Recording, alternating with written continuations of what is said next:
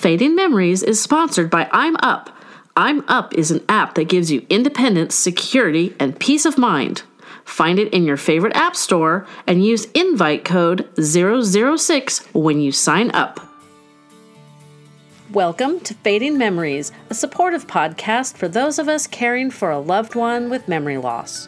Jennifer and her sister chose MBK Senior Living for Mom, and as tough as it was the right decision. MBK has a culture of genuine care, one that puts the needs of residents and their families first.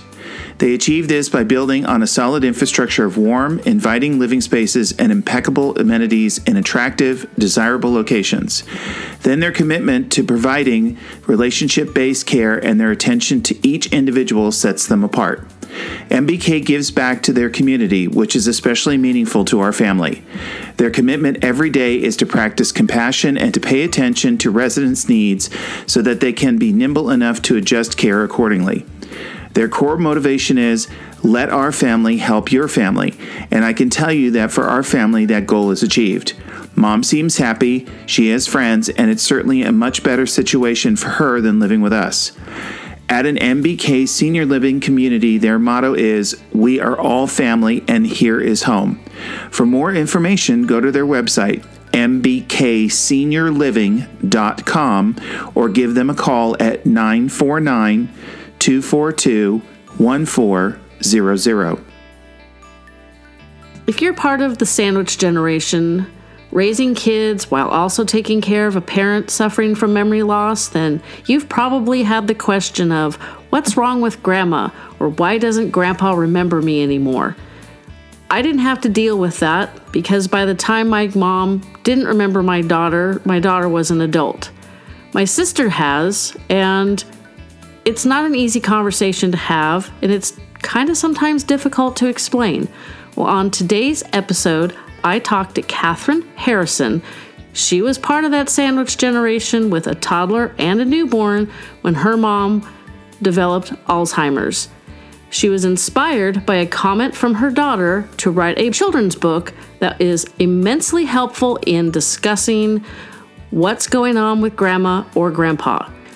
Once you've listened to my conversation, I'm sure you're going to want your own copy of Weeds in Nana's Garden. It's a beautifully illustrated book, and it will definitely help explain memory loss to young children. So Jennifer, thank you so much for having me on your podcast today. I'm excited to talk to you. My name is Catherine Harrison, and I am, I was a caregiver. Now I'm a writer and an illustrator, a designer by trade, and have made it my mission after my family's experience with dementia to help everyone be more aware of the disease, and also specifically for kids and family members to be more aware and increase their understanding. And with that becomes everyone, I believe, is helped by everyone understanding it and being more aware of it. I completely agree. Unfortunately, it's a steep learning curve when you're in the caregiving space or you have a family member with the disease. And it'd be much better if everybody had a better understanding of what the disease is and how it affects things, because I'm still learning things and people are opening my eyes to things that should be really obvious but aren't sometimes. So it's beneficial that all of us are trying to help spread awareness, destigmatize, all that good stuff. Yes, and by you doing what you're doing is just so awesome, because when I was in my caregiver space, having time to do anything is really, it's really precious to find time to learn. And when my mom had dementia, I was driving a lot to visit her, and it would have been awesome to have a podcast. That's why I started it, because I realized my mom is in a care community. Mm-hmm. And I realized in all my research, trying to find ways to connect with her and all the stuff, I've said all this before on past episodes, led me to realize that, if you were in your case, or if you had your loved one at home, you might not have time. You probably wouldn't have time to do a deep internet research dive like I was doing. And I was coming up a headache and blurry eyes and not a lot of useful information. Mm-hmm. When my dad was on hospice, I was driving, about 40 minutes back and forth to deal with him, and tried really hard not to listen to any of my favorite music because I didn't want it colored with the sadness of what was going on. But I got into podcasts just, I listened to political ones and funny ones, and I've learned so much that when I went searching for a podcast on Alzheimer's, there was very few and far between. Mm-hmm. And the one that is closest to mine didn't resonate with me. So I thought, what the heck? I'll start my own.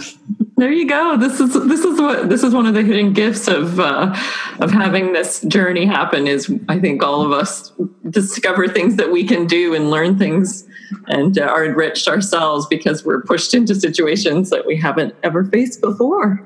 That is true. It seems everybody I talk to ends up in the place, their place within the Alzheimer's world in such different ways. It's fascinating. And I hope the listeners enjoy all the different stories.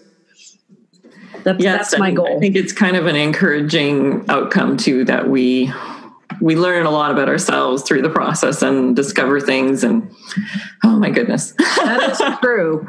So tell me about your mom. Okay. So my mom actually had early onset dementia. So she was diagnosed. We had this weird connection between my son being born and my mom being diagnosed at the same time.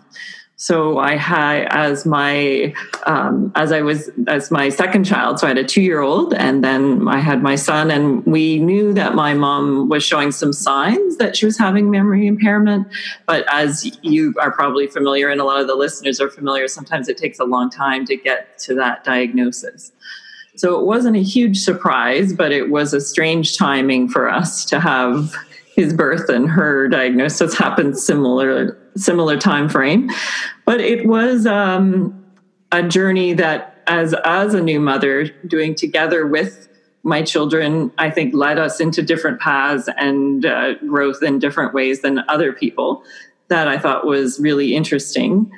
Having my kids with being that age, they were with me a lot of the times with my mom. So there was no way we could not talk about what was going on with my mom. She had a relatively rapid decline. Her whole illness lasted 7 years.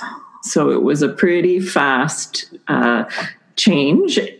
And we've discovered after there was a lot of signs during the illness that it might be not Alzheimer's disease, just because of the speed of it and some of the ways that she changed. She lost her speech relatively soon in the process, and she was showing things that were similar to Pick's disease, or also called frontal temporal dementia, like having food obsessions and different things like that. And when she did pass away, we had an autopsy done because we felt that it would be helpful for us to understand what it was. And it was discovered then it was a frontal temporal degeneration that she had.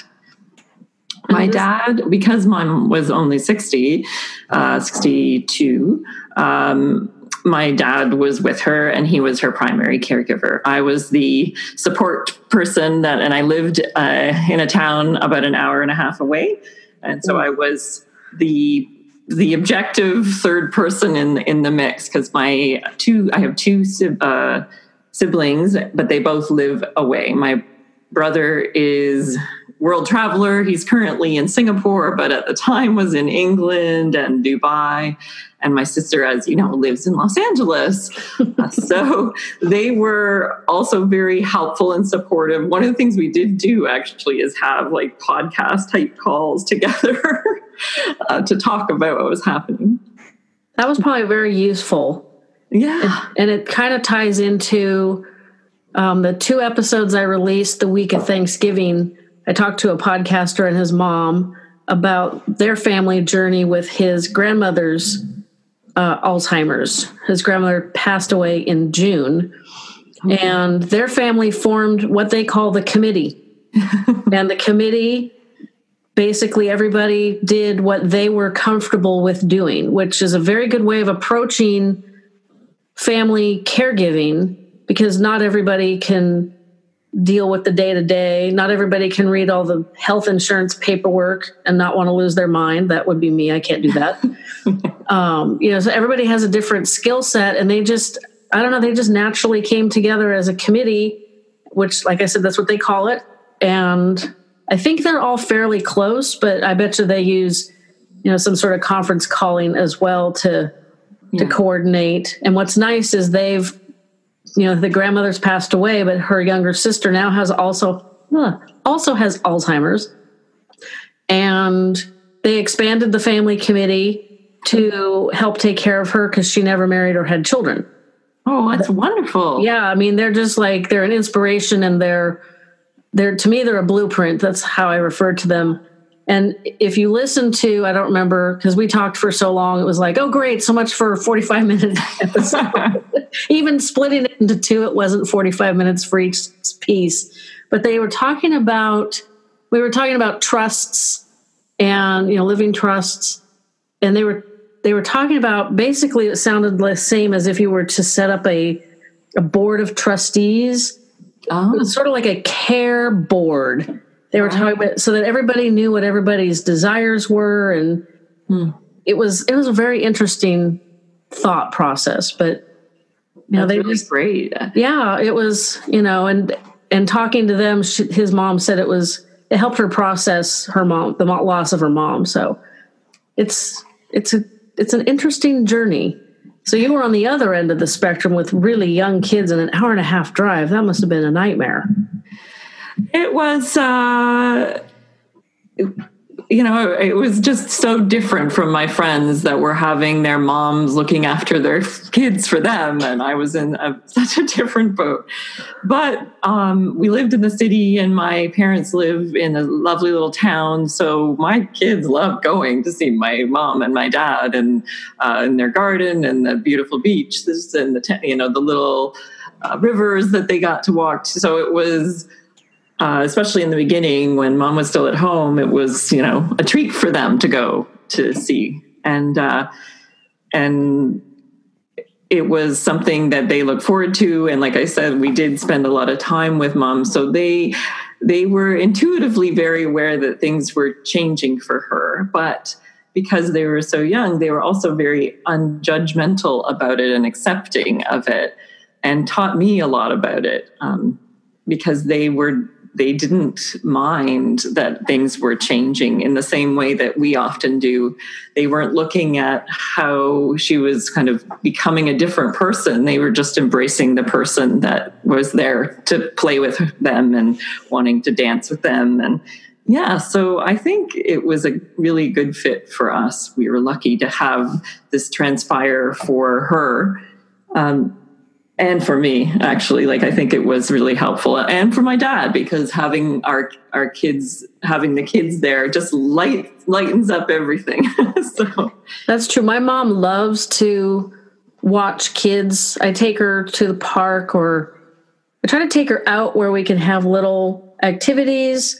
Yeah. This time of year, it's a bit more difficult to go to a park and it having full of children.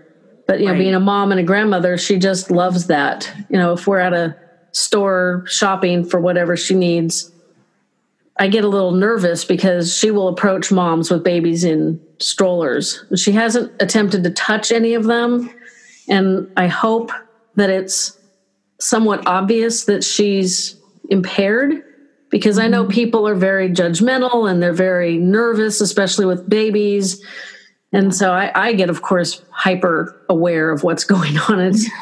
But she just lights up whenever she sees babies or little kids. And I wish there was a way of bringing in more young children into her care community on a regular basis to liven up the joint.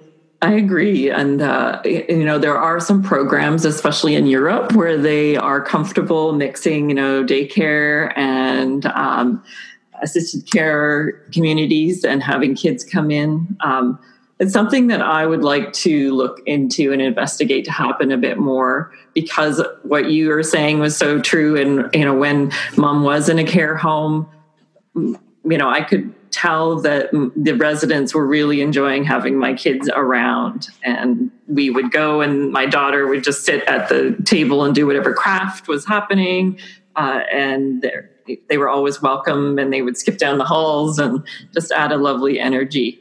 And actually, I just I created a couple of children's books, and the one I just launched, I actually worked with a woman who is a social worker in a care home out in Edmonton, Alberta, and she doesn't have a loved one with dementia, but she brings her young children into her care home a lot as well. So, let's start with ideas like this, and then let's see where we could go. I like I said, I feel like there is some opportunity there that we could work out. I'm just not sure how it will play out yet. We have an adult day program here in my town that does incorporate kids. There's a school there, a private school and a daycare. So in the early part of the day, they'll bring over the preschoolers, and they interact with the seniors for about half hour, 45 minutes. And then in the afternoon, they'll bring over the school-age kids who do the same thing. And some of the adults who are still higher functioning might be the right term. Sure. Sometimes they help kids with homework, or they read to the kids. They're basically like surrogate grandparents. Right. And that's wonderful. The children benefit, the seniors benefit. But when I spoke to the director of the day program, it became very clear to me how the sandwich generation people, the parents and the kids, the parents of the kids that were at the preschool and the kids of the parents who were at the day program. Yes. People in the middle. Yes. So you might want to listen to that episode. It's called It Takes a Village, because it was really fascinating.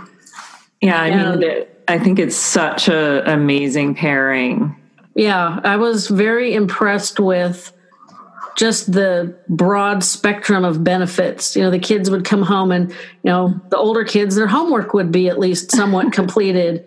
Or, the little kids had somebody who they sat in their lap and they read to them. It's obvious, It seems like it needs to be a bit of a grassroots effort because, for example, like I have a really great friend who's a nurse practitioner at one of the care homes in town, and we've spoken about it, and then I've spoken to one of our daycares, and they're interested, but it's one of those things that right now we can possibly work at a grassroots level where we can find care homes and we can find daycares that want to move together and just try and do it that way to try and find those opportunities. Yeah, I know ours has been in operation this year. I think they launched in March, and they were told, we have a lot of retirement neighborhoods in our city.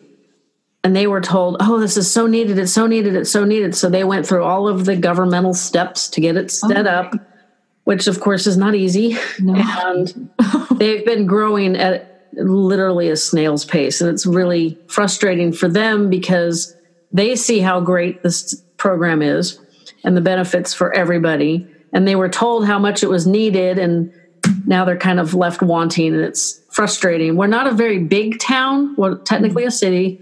It's about 63,000 people.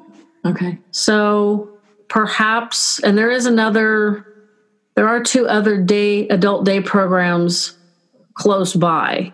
So there might, it's a challenge because you don't want them to be too far from where your loved one is.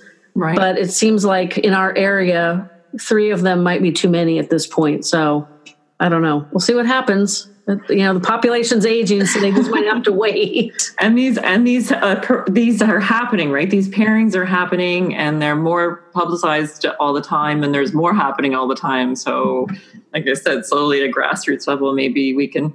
Yeah, I've heard you talk about on some of your other podcasts that finding activities for people to do together. And for me, the kids' activities paired so beautifully with my mom's activities. The music that I still remember so much, like, when you have a baby, you have those musical toys that play all the little familiar nursery rhymes and everything.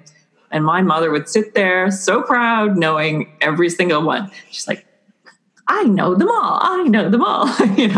And I was like, yes, this is the kind of music that she really was having a strong connection with, is, Twinkle, Twinkle, Little Star, and those types of songs that she just knew them all right away. And that's the sort of thing I wouldn't have necessarily discovered if I didn't have little children near me at all.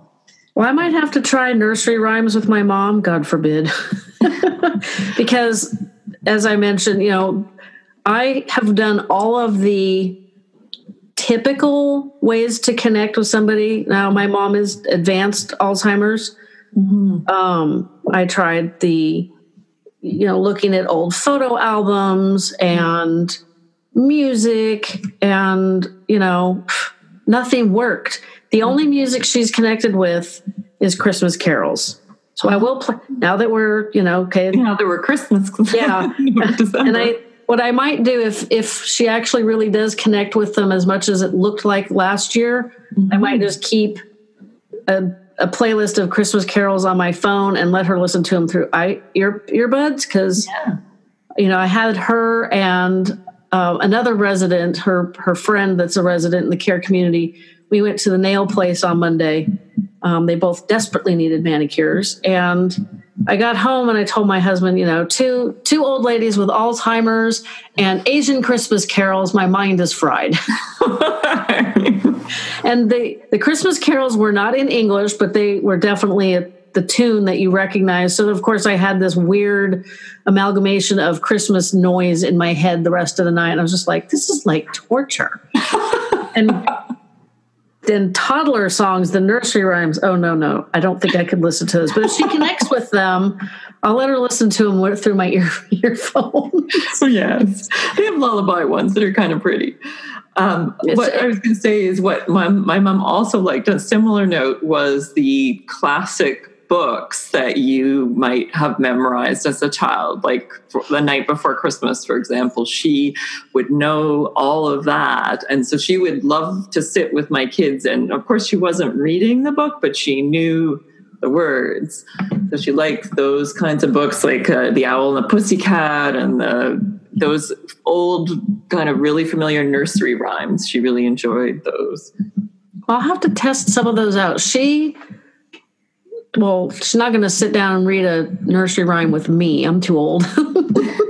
Even my niece and nephew, who are still school aged, are too old. My niece just turned 13. So on Thanksgiving, my sister looked at her and said, she's growing up so fast. I'm like, yeah, no kidding. And my daughter just turned 27. So it's like, so it's like, there aren't really any kids. My nephew's 9, but he's on the autism spectrum. So he has his own thing.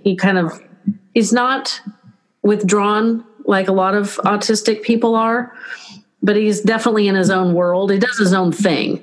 Mm-hmm. My father-in-law is the same way, but I don't think he's on the autism spectrum. So, sure, he wants to do what he wants to do. Yeah, he's very high functioning, but he definitely has his particular ways of wanting things done, and that's the way it needs to be done. So I'm not sure how that works with my mom. Right. But he's not going to want to sit still while she reads him nursery rhymes either. And she can still read, but her mind does not process the words properly more often than not.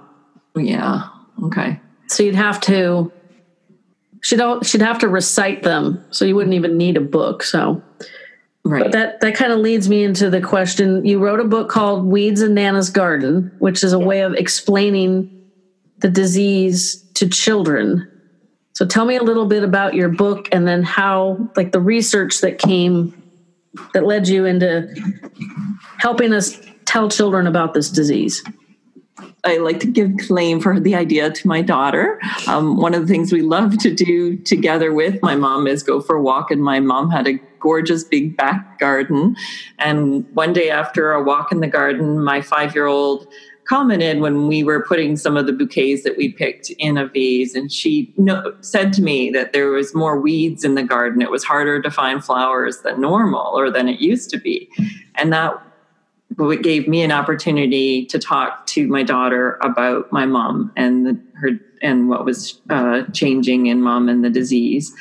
And I talked about her brain, and I talked about how there's this disease in their brain that's making it harder for her to find things. And it was my daughter that said, Mom, it's like the weeds. And I said, what do you mean it's like the weeds? She's like, well, like the weeds. They're weeds. They're hiding the flowers. We can't find the flowers. It's like she has the weeds are in her brain. And I was sort of blown away by that. And I said, well, yeah, that's actually really a good way of visualizing what's happening to Nana.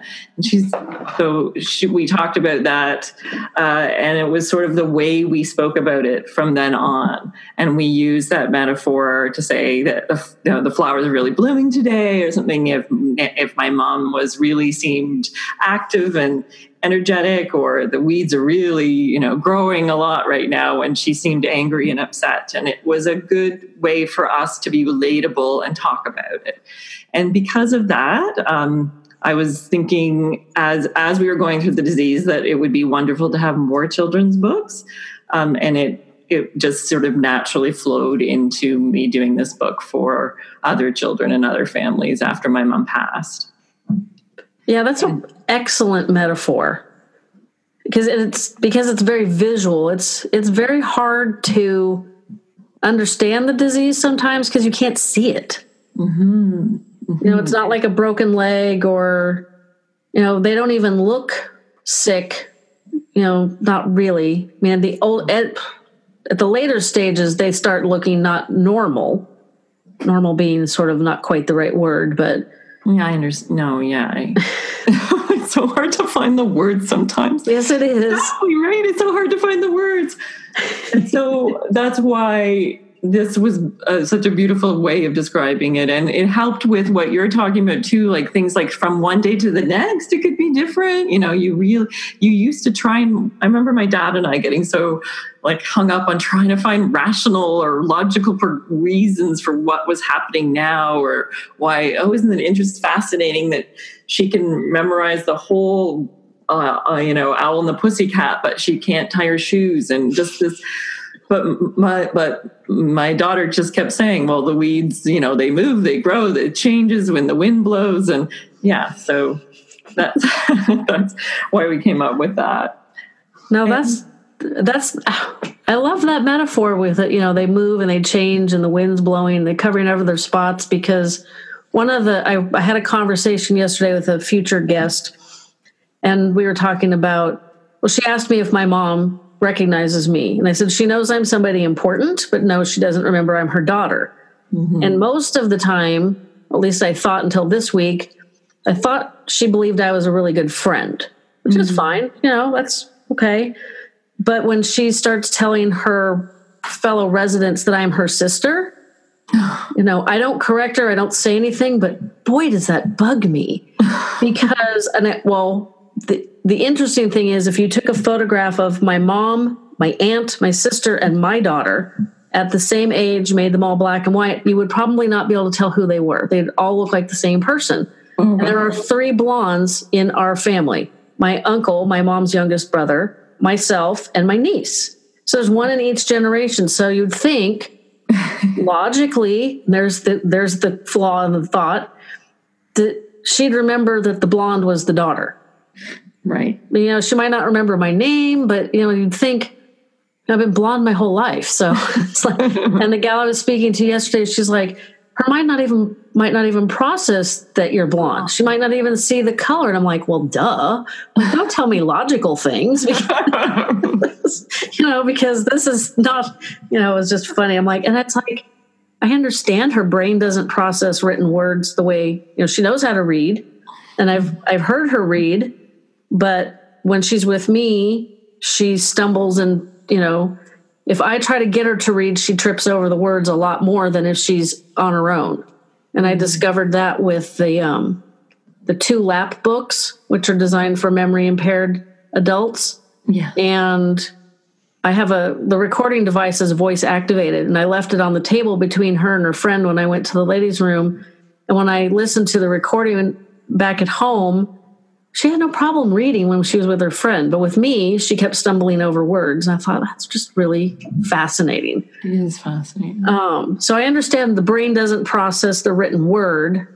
It's like a faulty computer. I use that analogy. But, my brain couldn't process the thought that her brain didn't process what I looked like as her daughter. Like, duh. Okay. So that's what's great about talking to all these different people is I get benefits.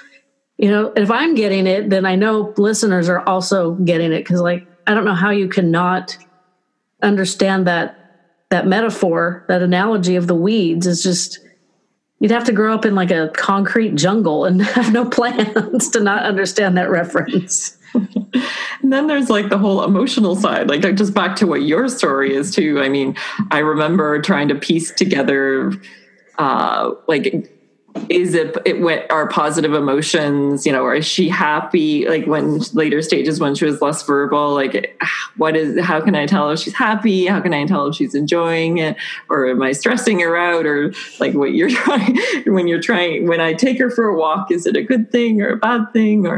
And you just have to sometimes just intuitively follow what you think, right? You can't rationalize it out. You just have to intuitively feel it or something. Yeah, I agree with that because they were renovating the entire community. It's a memory community and assisted living all summer. Oh, and of course, I'm sure you have been aware that California has spent most of this year on fire. Oh, yes. So there was a lot of cruddy air in the summer. Mm-hmm. Of course, what we had a couple weeks ago where I live, it was the worst air quality in the world. I mean, in my entire life, I've never experienced air that bad. It was like, I didn't even let the dog outside other than to go to the bathroom. It was that bad. So over the summer, we'd go to the regional parks that have it's a man-made swimming hole, but it's actually more like a swimming pool. It's like a combination pond and pool. It's really weird. Okay. Chlorinated, clear water, but it has like the beach entrance with sand, and then it goes into like a pool bottom. It's very strange. That was weird to walk across for myself, and she was very not sure how to think about that one. But we go out all the time, and sometimes she's very nervous about falling or tripping, and she's physically great. Mm. And it was interesting the last time we were out in the park, she kept tenderly feeling along the way with her feet, tippy-tapping along. I was like, the ground is flat, lady. Come on. And I was a little worried that, that it was stressful, but she told me how much she enjoyed it. So I just feel like if we go out, it gives her a different perspective, and it gives us something to talk about and just something else to do. And especially while they were renovating the community get away. It was like, even on the really bad smoky days, it's like, well, let's maybe go over to the tea place and I drove past a McDonald's, and I don't eat fast food, but they have redone the outside, and the biggest sign says play space. I'm like, duh. I need to take her to now that the weather's raining and, it's much nicer where I'm at than in Toronto where you're at, I'm sure. But I was like, if after school, kids in the play place, get a soda. You can watch them. Yeah. Yeah. I mean, it's not my first choice of places to go, but I think she'd enjoy it. So that's on our list. Yeah. Unfortunately, we have a neurology appointment next week, so that'll be our outing.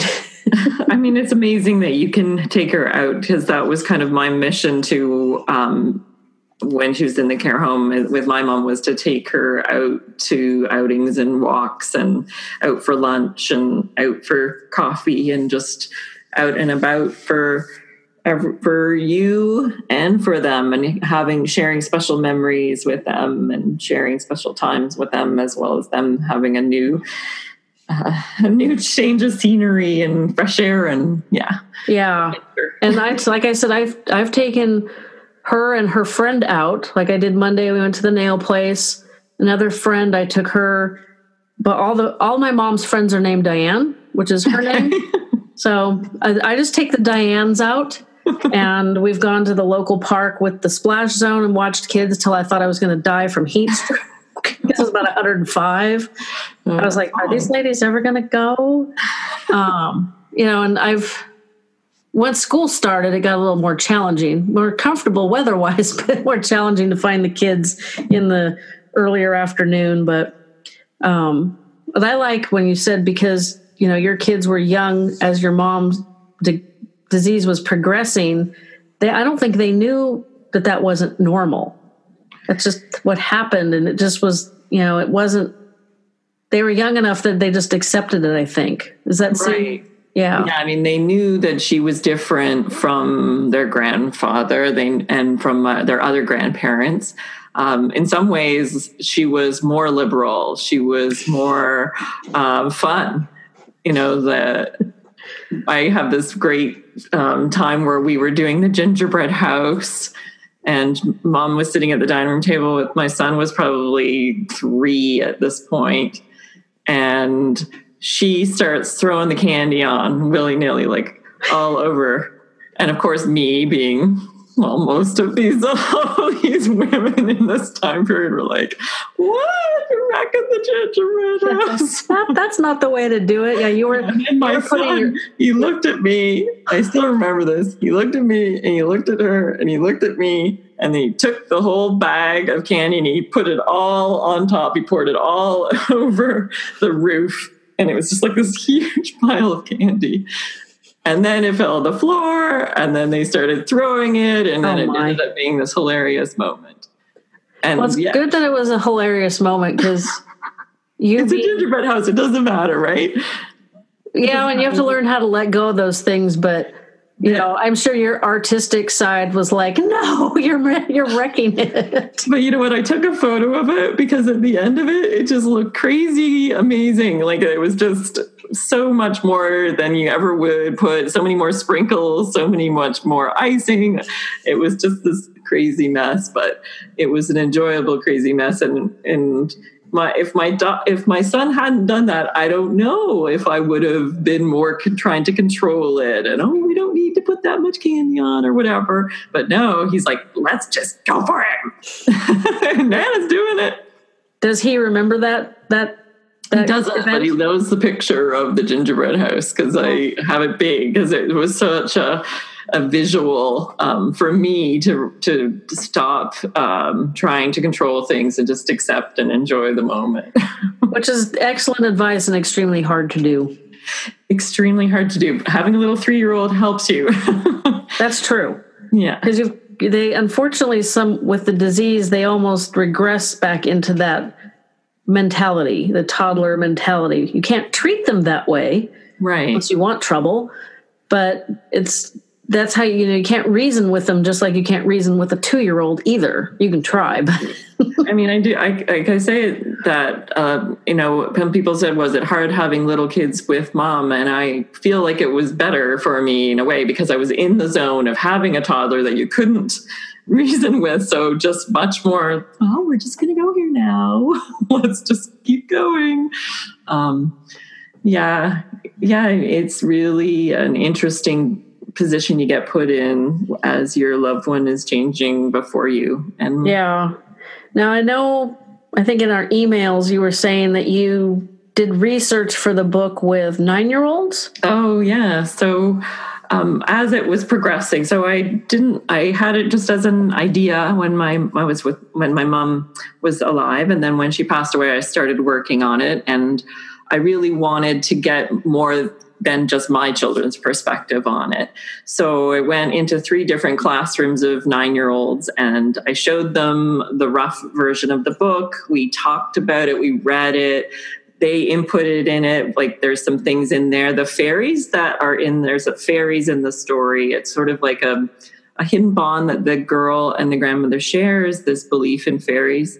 And that was an idea that stemmed from the kids talking about how things they love about their imagination, and things they love about with a loved one, if you sort of share this little secret. So it was part of that. And then the other thing that came out of it was to develop a question and answer that's at the back of my book. The kids asked so many questions, just so many questions. I remember after I did the little rough story to them and just, like 20 million hands all at once. And so we talked about it, and it was their questions and my answers that made me like, this needs to be in the book too. This is great. This is great. Getting them just what they would say, like, why, I don't understand. Why do people have trouble moving? Why are people in wheelchairs? Like, that doesn't make any sense to me. I see you guys tell me they're losing their memory. It's in their brain. Why are they in a wheelchair? That kind of question. And those are the types of things that led me to develop these question and answers. And I'm just really grateful because I think it adds a great place for a family to take their child and themselves through the story, and then they can spend time on the questions and answers afterwards, and then can offer a child an opportunity to talk about and ask other questions too. We might have even more questions. It almost sounds like a good book for everybody to read because the metaphor and the analogy is so strong. And it sounds like the questions and answers might also help us. In the conversation I had yesterday with the upcoming guest, she was talking about the same kind of thing.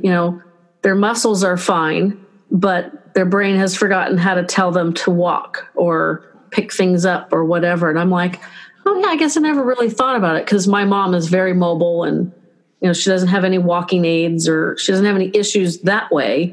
Mm-hmm. She can't remember anything her memory was about 2 minutes until somewhat recently, probably late summer, early fall, it slipped. Oh. And now it's right. 2 minutes is bad enough, and less than 2 minutes is even worse, and it's hard for you. Yeah. Well, this has been a very long journey. In having a conversation with another one of your all's authors this week, she mentioned sending letters and making phone calls to her, I think it was her dad's doctor, and basically getting ignored. And it triggered a memory that my dad did the same thing. And I believe it was 1998. He started having concerns about her memory. And my mom's doctor blew him off too. So if you figure, okay, that was in 1998, this is 2018, that is 20 years. Yes. And you know what? My mom's doctor blew her off and my dad off too. I've had some people say, well, why would you want to know if there's no cure? To which now I have a much better answer than I did before starting the podcast, is because there are a lot of things you can do to delay the worst ravages of the disease. Yeah. I'm only 52, and I believe my mom started showing signs at 52 and a half. And she wasn't involved in a significant car accident in December of 1991. And I think she started showing signs in the summer of 95, which if my dad was talking to her doctor in 98, even if it was 2000, it's still just been, I've only talked to like one or two other people who have been on this journey this long. Yeah, that is long. It is. Really, yeah. It's not. Ours is the opposite, where ours was extremely short, really fast. Which is good and bad. I know. I think they're just different. Like, they're just different. Yeah. Yeah, it's like, and because my mom will be 76 in January 2019, she'll be 76. Her mom had what I believe was undiagnosed Alzheimer's, and that happened in her mid to late 70s, and she lived to 91. Mm-hmm. Because my mom is still so physically capable. Yes. She doesn't have any trouble eating or walking or any of those things. Really mobile. And yeah, it's like you're trying to figure out activities and stuff. Oh yeah, because sitting around having her ask me, well, so what have you been up to lately? That's one of her main questions. And if for whatever reason I'm forced to, if that's the only alternative that day, I'll tell her, well, I went to the gym. And then the next time she asks, well, okay, well, today was Rotary. So I went to the Rotary meeting, and then she'll ask me again, and I'll say, well, so-and-so spoke at the Rotary meeting. And so I kind of break up my day into little chunks, but after about 20 minutes, my day is not that exciting. Sometimes I'll tell her the whole thing all at once and then other little chunks. But now it's even worse because it's not even 2 minutes. Mm-hmm. So, and I look and I think, God forbid she lives to 91. I don't think I can do this journey that many more years. Right. And I look back on it. My sister is 47. And if my mom's had, so my mom has had this all of our adult life, because I've been thinking back to, well, what was it like when I didn't know she had this problem? There's a difference between dealing with it and being aware that, she's got some really daffy moments, and they happen more and more frequently, and starting to get kind of worried. Right. And that was when they retired from our family business. That was March of 2005. I knew then that she was already kind of bad. So it's been a very long journey. That's one of the reasons for the neurologist appointment on Monday. Is my sister and I were never briefed, for lack of a better term, on her diagnosis, or I didn't even know she'd been to a neurologist. we had no details. And since she had to get a new physician in the group that she goes to, the gal suggested that we start with a new neurologist. And I just kind of looked at her like, what's the point? And, I love those nonverbal communications you get between people. She looked at me and I'm like, oh, she's trying to tell me something like, could I maybe get like a timeline? And she goes, yeah, maybe. And I'm like, okay. And I know they won't tell me, well, it's probably going to only be 5 years, because even when I was pregnant with my daughter, they wouldn't tell me for sure it was a girl, which was really silly. That was in 91. So that was like a whole lifetime ago. Yeah. I know they're concerned that if they tell me 5 years and it's 5.5, I'm going to sue them or something stupid. But I'm going to insist that they give me their best professional estimate, so that I have at least, like, what do I look for?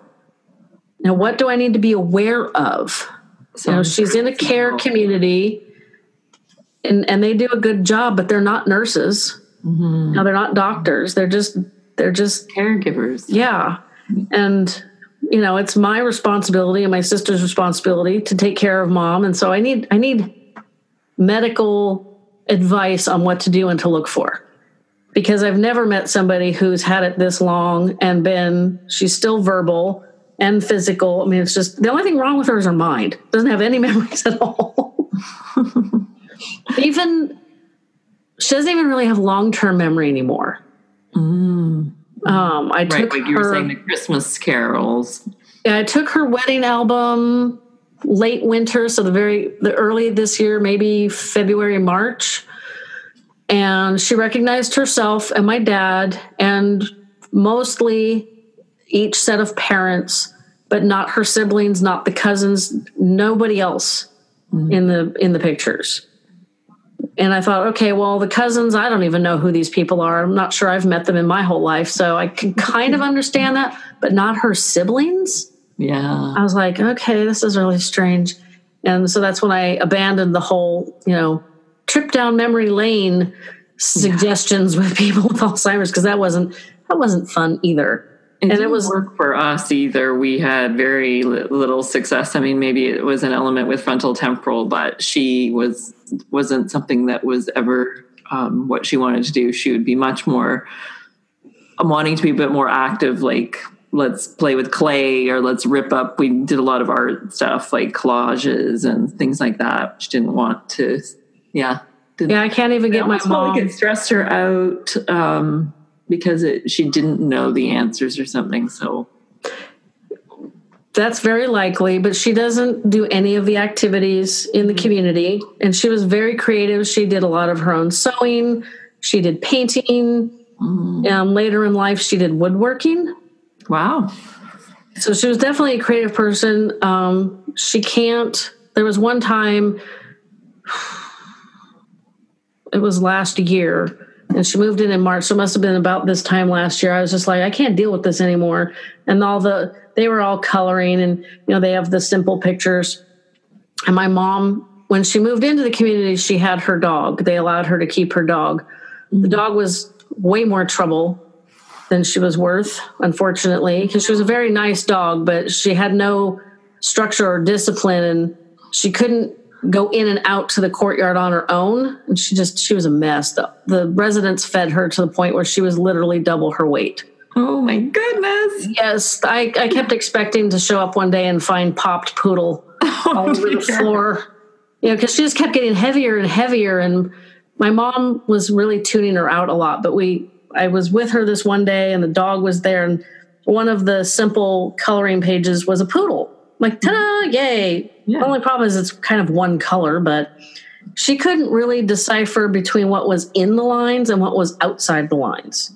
Mm-hmm. And it was just frustrating. And she finally gave up. And I kept encouraging her because I'm like, oh, it's fun. It's relaxing. And it's like, and I don't have anything else to do with you today. So I finally abandoned it's like they say, well, simplify the hobbies they like to do. That doesn't work. She doesn't want to read with me. She doesn't respond to music or the old photo albums. So it's like, okay, I don't know what else to do with you. Yeah. We do have a regional park very close to where she's at. It's probably less than 15-minute drive.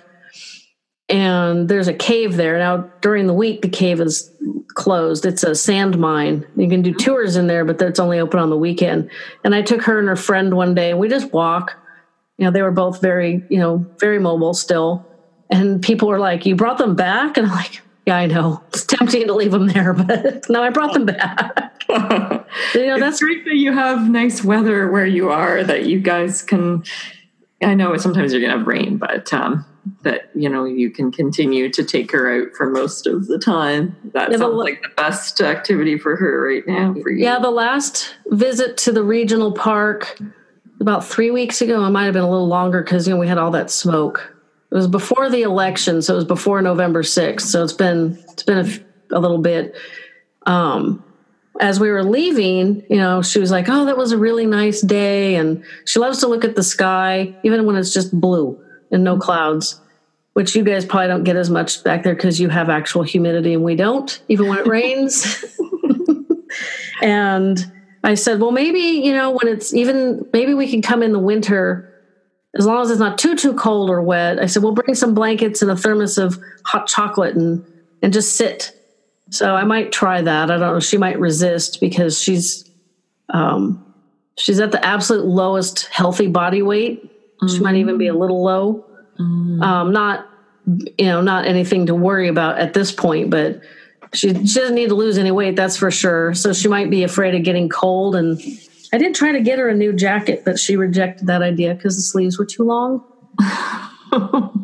Yeah, I'm taking my mom shopping was always an adventure when she needed something. That's you never know what's going to happen. But we had these little cards that we don't have the Alzheimer's Association in Canada. We have an organization called the Alzheimer's Society of Canada, and they have these cards like a business card that says, my name is Bonnie and I have memory impairment. Please be understanding. And you can give, and I would give them to people and say, this is from my mom. And then when you go to a store, like a clothing store or a nail salon or a restaurant, you can give them to people and then without saying it out loud. And then they, are more aware of what's going on.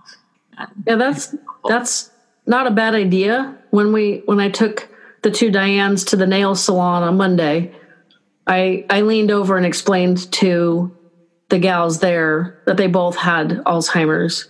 And they were great with the two ladies. They teased them because my mom's friend was all concerned because she couldn't find her wallet. I don't know what was in her purse. I know my mom's purse has got like tissues in it. And I don't know what was in this other Diane's purse, but she didn't have her wallet and she was all upset and she didn't know where the bank was. I'm like, don't worry about it. It's my treat. And the nail technician would be like, oh, you do my treat next. And I'm like, no, you can do your own nails. And what was nice is the staff called her daughter and said, Jennifer wants to take your mom to the nail place with her mom. And the daughter was all concerned. Well, how do I pay her? And they were like, I don't think it's a big deal. And so now I've established like this cursory relationship because now they feel like they need to reciprocate. So now I know they'll be paying attention to my mom and I pay attention to their mom. And I feel like that's a really beneficial thing. And hopefully we can run into each other. I might have to ask the staff if they can give me her phone number. I don't know if that's allowed. Maybe I'll leave a note in her mom's room. Hey, this is so-and-so. Here's my phone number. Can you give me your... Exactly. Like cave that drawings. made me think of something that, I mean, it would depend because your mom has had been in the care home probably for a while, but we did have, because my mom was quite young, she still had a relatively large social network, and we would have friends come and take her for walks, so she was out more and than what my dad or I could handle, having people that were for her friends come and go out and stuff like that too, and tried to do that. It was harder as she progressed. As you know, people kind of disappear. It's hard if you don't know how to communicate with them, or it's like the biggest blessing, and I've said this on past episodes, my mom's been in the care community about 20 months now. When we moved her in, the business manager, the one that you got to do all the paperwork with, yes, I had made a comment because we moved her in 2 weeks after my dad died because they had an opening, and the 24/7 caregivers in their house just so expensive. Yeah. And her rattling around in that house, it wasn't a good situation, even though they'd lived there almost 47 years, and that was a town where we grew up, and her friends were there. I didn't know how much longer her friends would keep coming by and taking her out to lunch and stuff. And it just was necessary to move her, but it felt very heartless 2 weeks after my dad died. And the best advice that lady gave me was, don't invite your mom to our reality. And I said, okay, explain. And she said, if your mom doesn't remember that your dad died, don't remind her. Because, it'll be the first time she heard it, and she'll have to go through that whole grieving process over again. And that was excellent advice because my mom doesn't remember my dad's gone. Whenever I take her out, she's always, does my husband know where I'm going? Does my husband know where I'm going? It's like, yes, Mom. I talked to Dad. I made the mistake once of saying, oh, he was at Rotary with us. He knew I was coming over. I'm sure he'll understand, he'll figure it out. Oh my gosh, she went into panic mode. Oh. So I don't ever say that again. He had very bad health and very little patience, of which she tested it pretty significantly.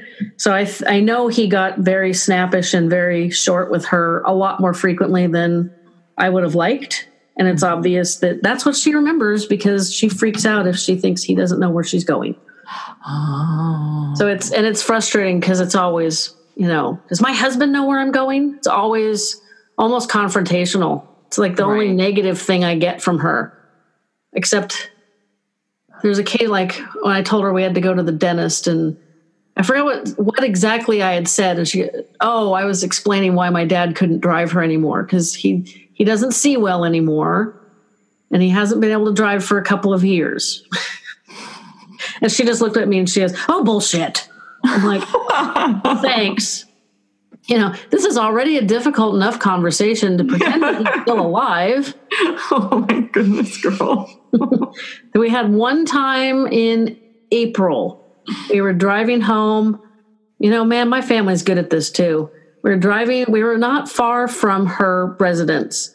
And all of a sudden, out of the blue, she goes, it was so sad when your dad died. And I was like, whoa. I did not crash the car. And it literally lasted about 2 minutes. We reminisced about him, and then she was talking about the sky. So, that's all I've gotten. It does. They have this happen where you have these moments of, these moments where they are much more aware than they were the moment before and the moment after.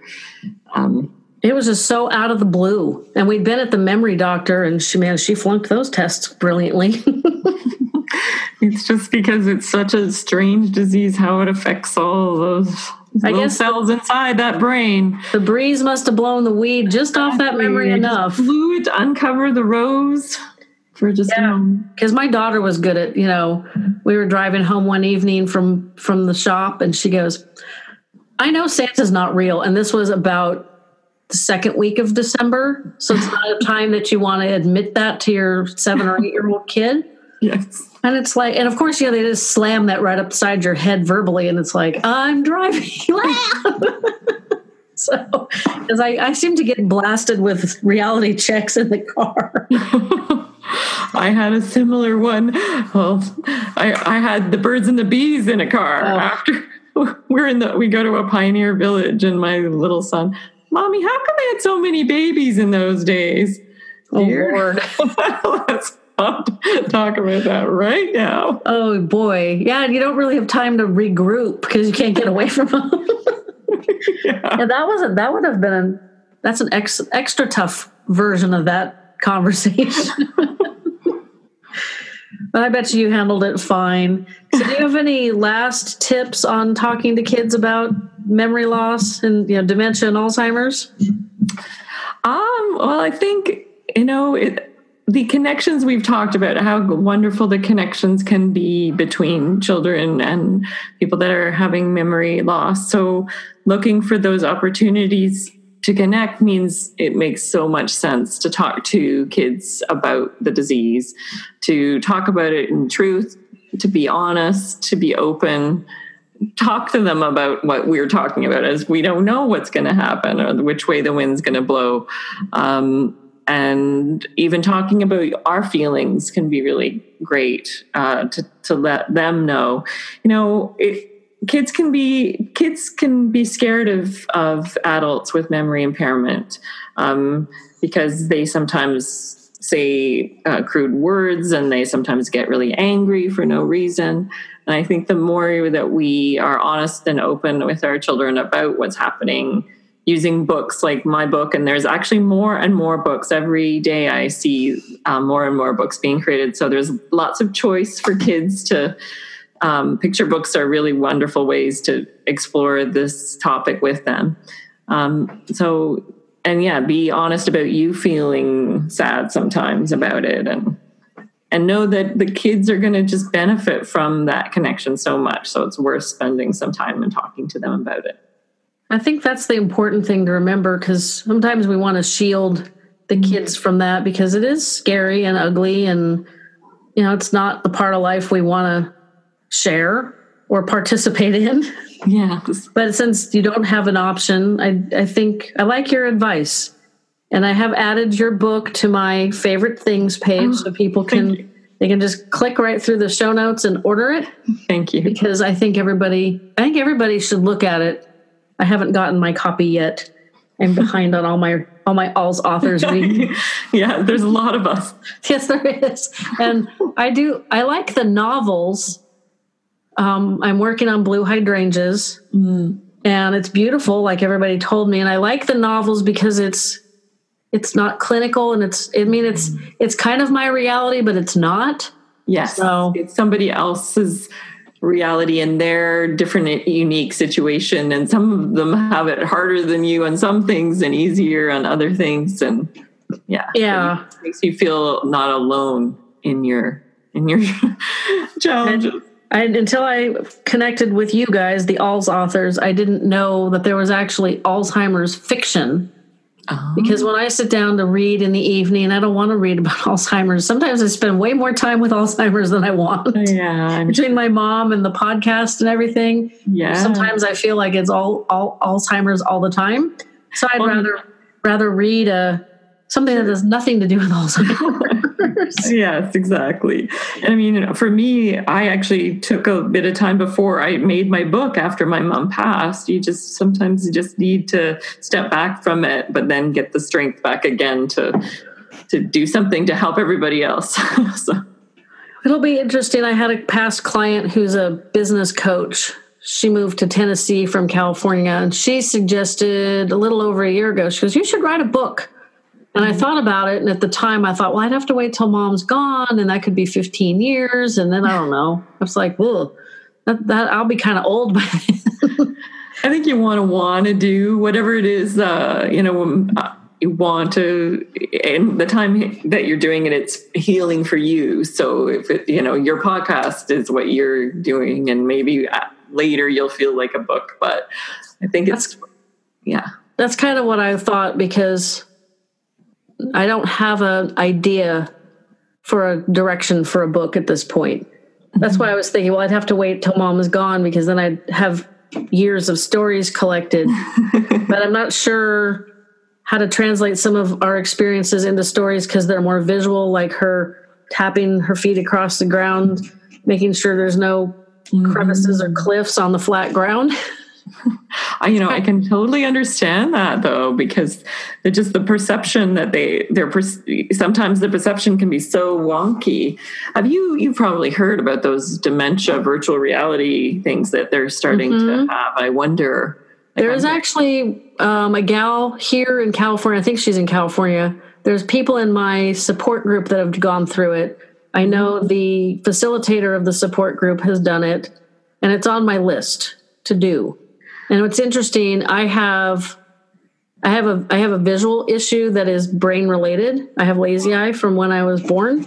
Okay. And my brain thinks I see double, so it only accepts the input from one eye at a time. So I already have I have no depth perception, so that should be really interesting doing the virtual dementia tour, because I know that's one of the things that it screws with is your depth perception. I don't have any, so maybe I don't know. Like, this is the way it always looks for me. Yeah, it's like, well, okay, whatever. It should be interesting, but I think after the first of the year, I'll see if there's other people that want to do it together. And I think the support group has talked about that in the past, so I'll bring that up with her again next week, I think, is our meeting.